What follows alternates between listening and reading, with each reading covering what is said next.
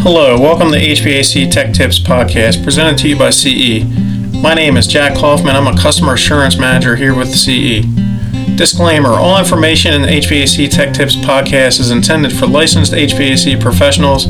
All electrical, mechanical, and plumbing work should be performed by licensed trade professionals only. This podcast is intended for educational and entertainment purposes only. Today's episode is the autopsy of a compressor with Brooks Whitson. Brooks is one of our customer assurance managers here at CE. Over to you, Brooks. Thanks, Jack. Compressor autopsy. So let me paint a picture. You just arrived at your final call for today. By the time you greet the customer, the sun is set. It's been a long day. Darkness is starting to set in. You're hoping that this is a really short call. You walk over to the unit and you hear the classic hum. And you're like, oh man, I hope it's just a bad capacitor. So you remove the electrical panel to find that the capacitor is pretty new. And from your experience, it's not the OEM. So you go ahead and you test that capacitor. And unfortunately for you, the capacitor tests spot on.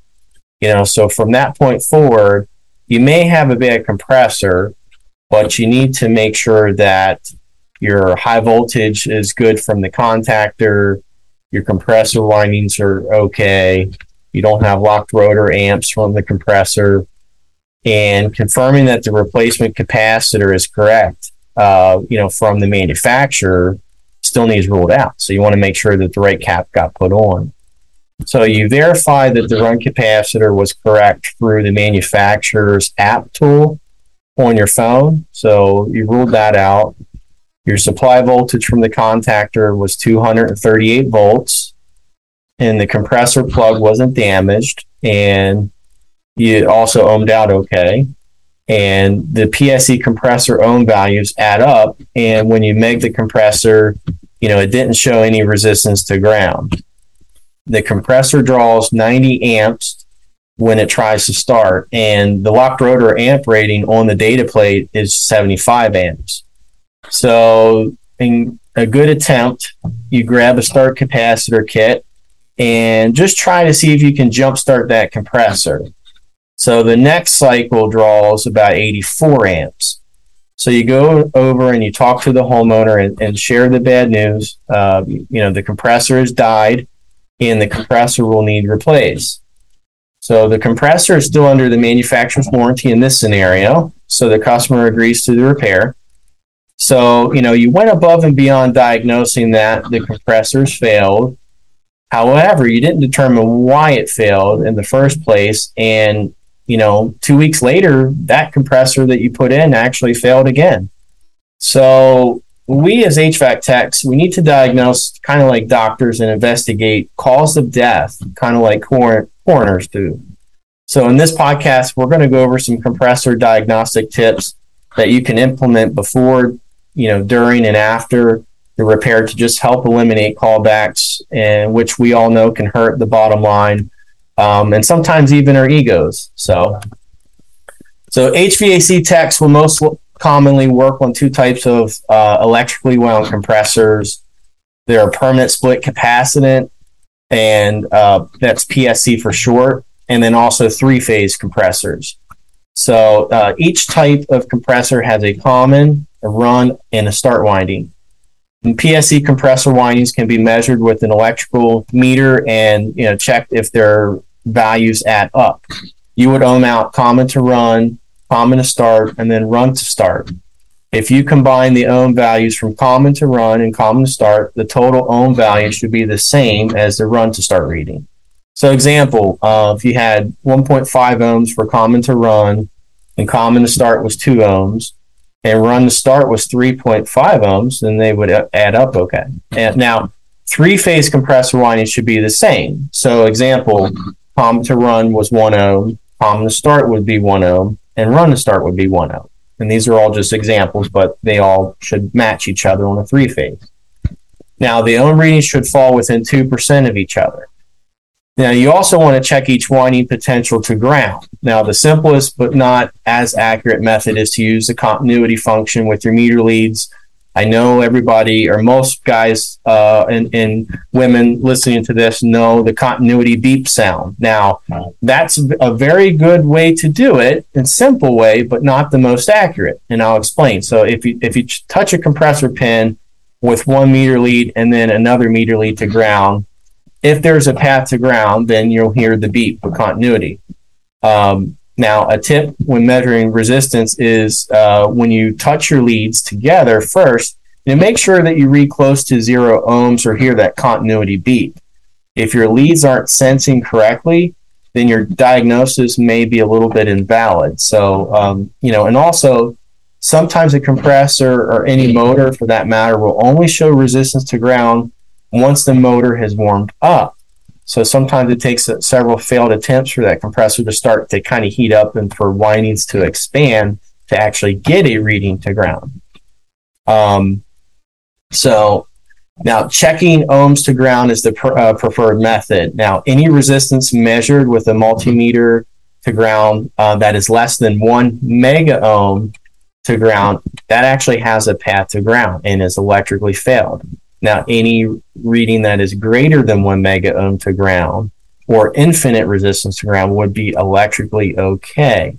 Now, you can also use a megometer and test the motor insulation values to ground, and the megometer will indicate the condition of your motor windings, and it's basically just testing the shellac, the coating on the windings, how thick they are actually, and the quality of that insulation.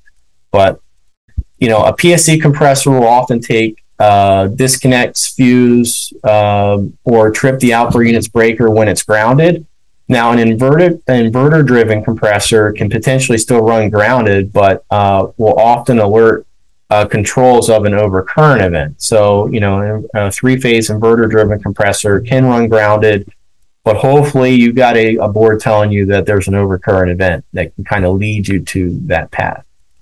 A PSC compressor will need the unit specify high voltage at its common and run terminals. So typically this is 208 to 230 volts AC. Then the start winding connects to a run capacitor that must be within the compressor's spec microfarad rating.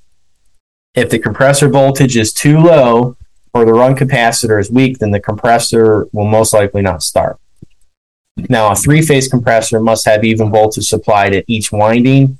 You would check each of the compressor's wire, all three wires to ground to make sure that all the voltages are within 2% of each other. You should always amp the compressor and compare the lock rotor amp rating to what you measure. Now, if the compressor's amperage exceeds the lock rotor amp rating, then it has failed to start. Now, compressors can electrically test okay, but mechanically can fail. So when determining the compressor mechanically has failed, you first must prove that the compressor has the proper voltage. Your windings ohmed out okay per the manufacturer specs. Windings don't have a path to ground, and start components function correctly. Compressor's rotor or crankshaft can become physically stuck. In this situation, your compressor amps would meet or exceed the lock rotor amp rating listed on the unit's data plate. Compressors that have a no pump condition will have a very low amp draw. The amp draw will be significantly less than the rated load amps or RLA on the unit data tag. A functioning compressor will make temperature change. So if you suspect the compressor is not pumping, you should take two temperature devices and place one on the inlet pipe of the compressor and the other at the discharge pipe of the compressor. If the temperature difference between both are similar, then the compressor is bypassing. Possibly the piston or valves aren't seated in a recip compressor or in a scroll compressor. The orbital plates, might have a piece of wrap broken, or maybe they're actually elevated to where that orbital plate's kind of elevated and bypassing that way. But a good compressor makes temperature change. Now, a three-phase compressor can no pump when the supply power is out of phase. So you commercial guys know this. So phasing should be verified by a phase meter. On a commercial unit, you can switch 2 of your incoming power wires to change the phasing and then see if your system begins to operate normally. Now, pay close attention on your job's line set sizes, the lengths, vertical separations, those things, lines installed that exceed your manufacturer specs or that place your specific job into a long line application. That most likely will require additional piping alterations or accessories. Now, a compressor may fail to start if long line accessories are ignored and not installed. So, long line applications can reduce oil return and system overall capacity. Another part is liquid migration during the off cycle is the silent killer to compressors. So, in the wintertime, the compressors become one of the coldest spots in the system, and liquid refrigerant will try to get back to the compressor. In long line scenarios, that rush of liquid coming back into the compressor can wash the oil out of the sump. The sump is the lowest point of the compressor that holds the oil. It's kind of like the oil pan in your car. So the compressor will not have adequate lubrication on the next cycle and run in a vulnerable state. Now, the liquid refrigerant can also fill in the orbital plates of a scroll compressor or get in a piston chamber of a recip compressor and cause damage due to the compressor struggling to compress a liquid. And from science, we know it's very hard to compress liquid, or if not impossible to. So now, attempting to compress a liquid will break the strongest of metals.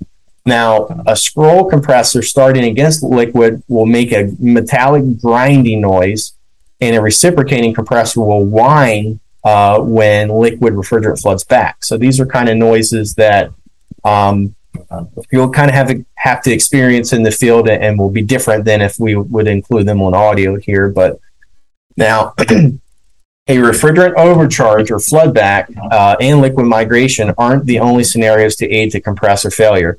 A lack of refrigerant often cooks compressors. So restrictions such as failed metering devices or a refrigerant leak will starve the compressor for refrigerant. Refrigerant is a natural coolant that keeps a compressor electrical windings cool. So the electrical insulation coating around the compressor windings start to degrade when the temperatures elevate above 250 degrees. That varnish applied to the compressor windings will start to break down and mix with the refrigeration system.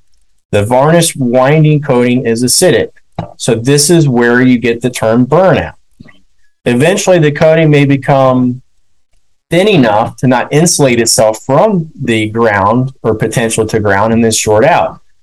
So that's our burnout. Burnouts require special repair methods. You want to first use an acid test kit to verify the necessary cleanup steps are required. If you got acid present, you need to make sure you follow the correct procedures. So if your system has acid present, you may not indicate it on your acid test. And making the compressor is a good way to test the condition of your windings varnish. Mild burnouts will have a minuscule to no trace of odor, and improper evacuations can leave refrigeration circuits in a vulnerable state. Moisture in a refrigeration system can form an organic acid that will cause internal component corrosion and lead to system failure. So a good micron gauge and changing vacuum pump oil and purging with nitrogen, it's critical. It really is. So testing the compressor oil for acid may still show negative. Now, the oil can look clear or slightly discolored with mild acid in the system. On the repair, you would remove any strainers and clean or replace them. Now, the liquid line dryer must be replaced, followed with a tight, deep vacuum. A triple evacuation with a micron gauge on the system and not on the pump is the preferred method for evacuation.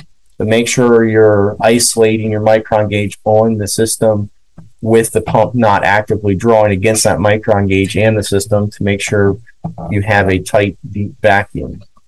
And there should be, when you do that, an isolation valve to shut off the vacuum to the system, so you can, accurately read your pressure from your micron gauge.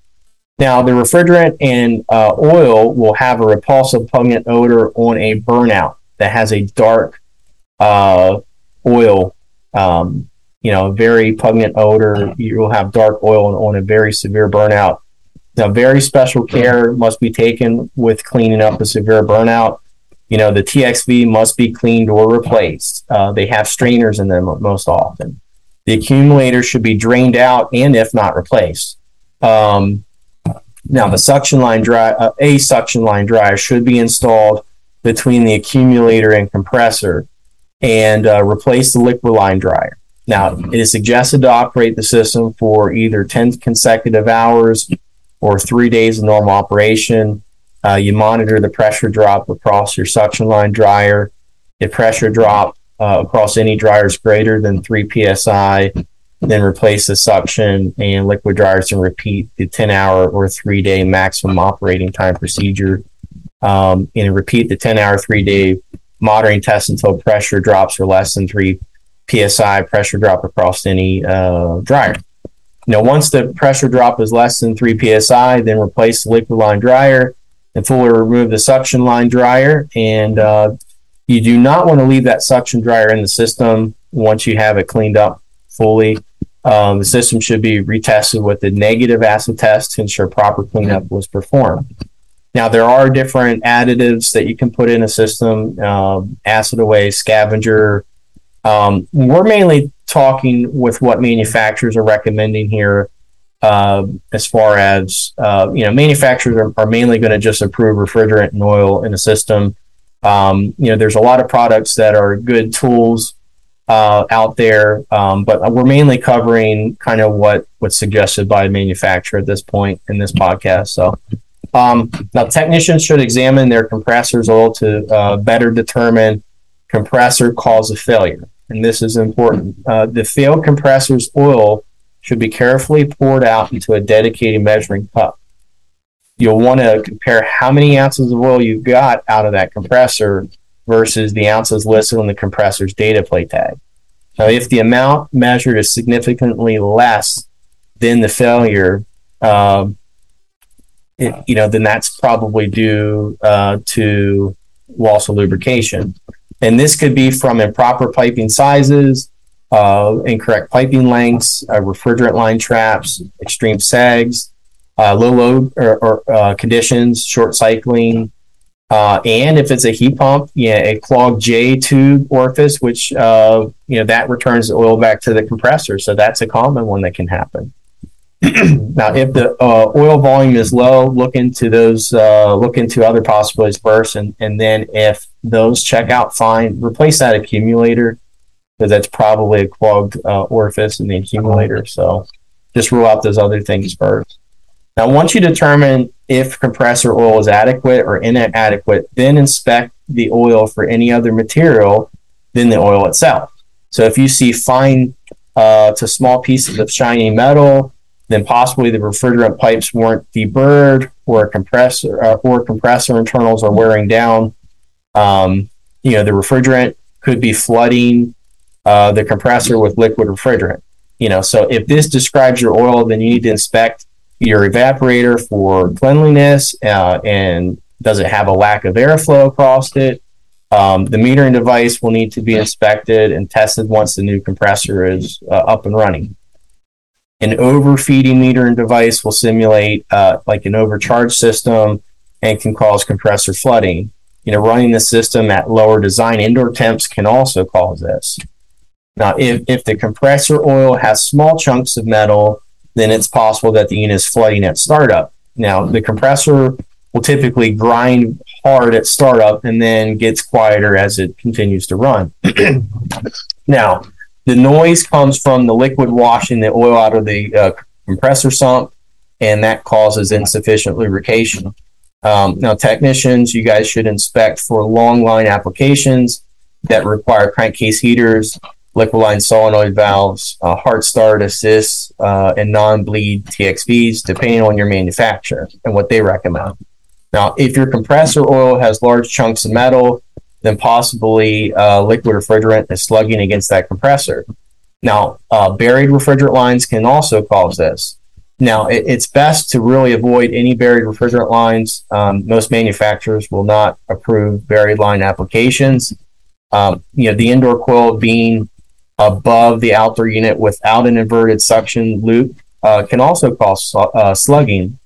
One symptom of slugging is a compressor terminal pin blowing out. So to summarize this podcast proper installation and repair procedures will always lead to a best mechanical life. Jack, what would you like to share with our audience? Well, Brooks, I think you hit on every point. Guys, thank you for listening. This is all we have for you on this episode. We can be reached at cma.techtips@carrierenterprise.com. Thank you for listening once again.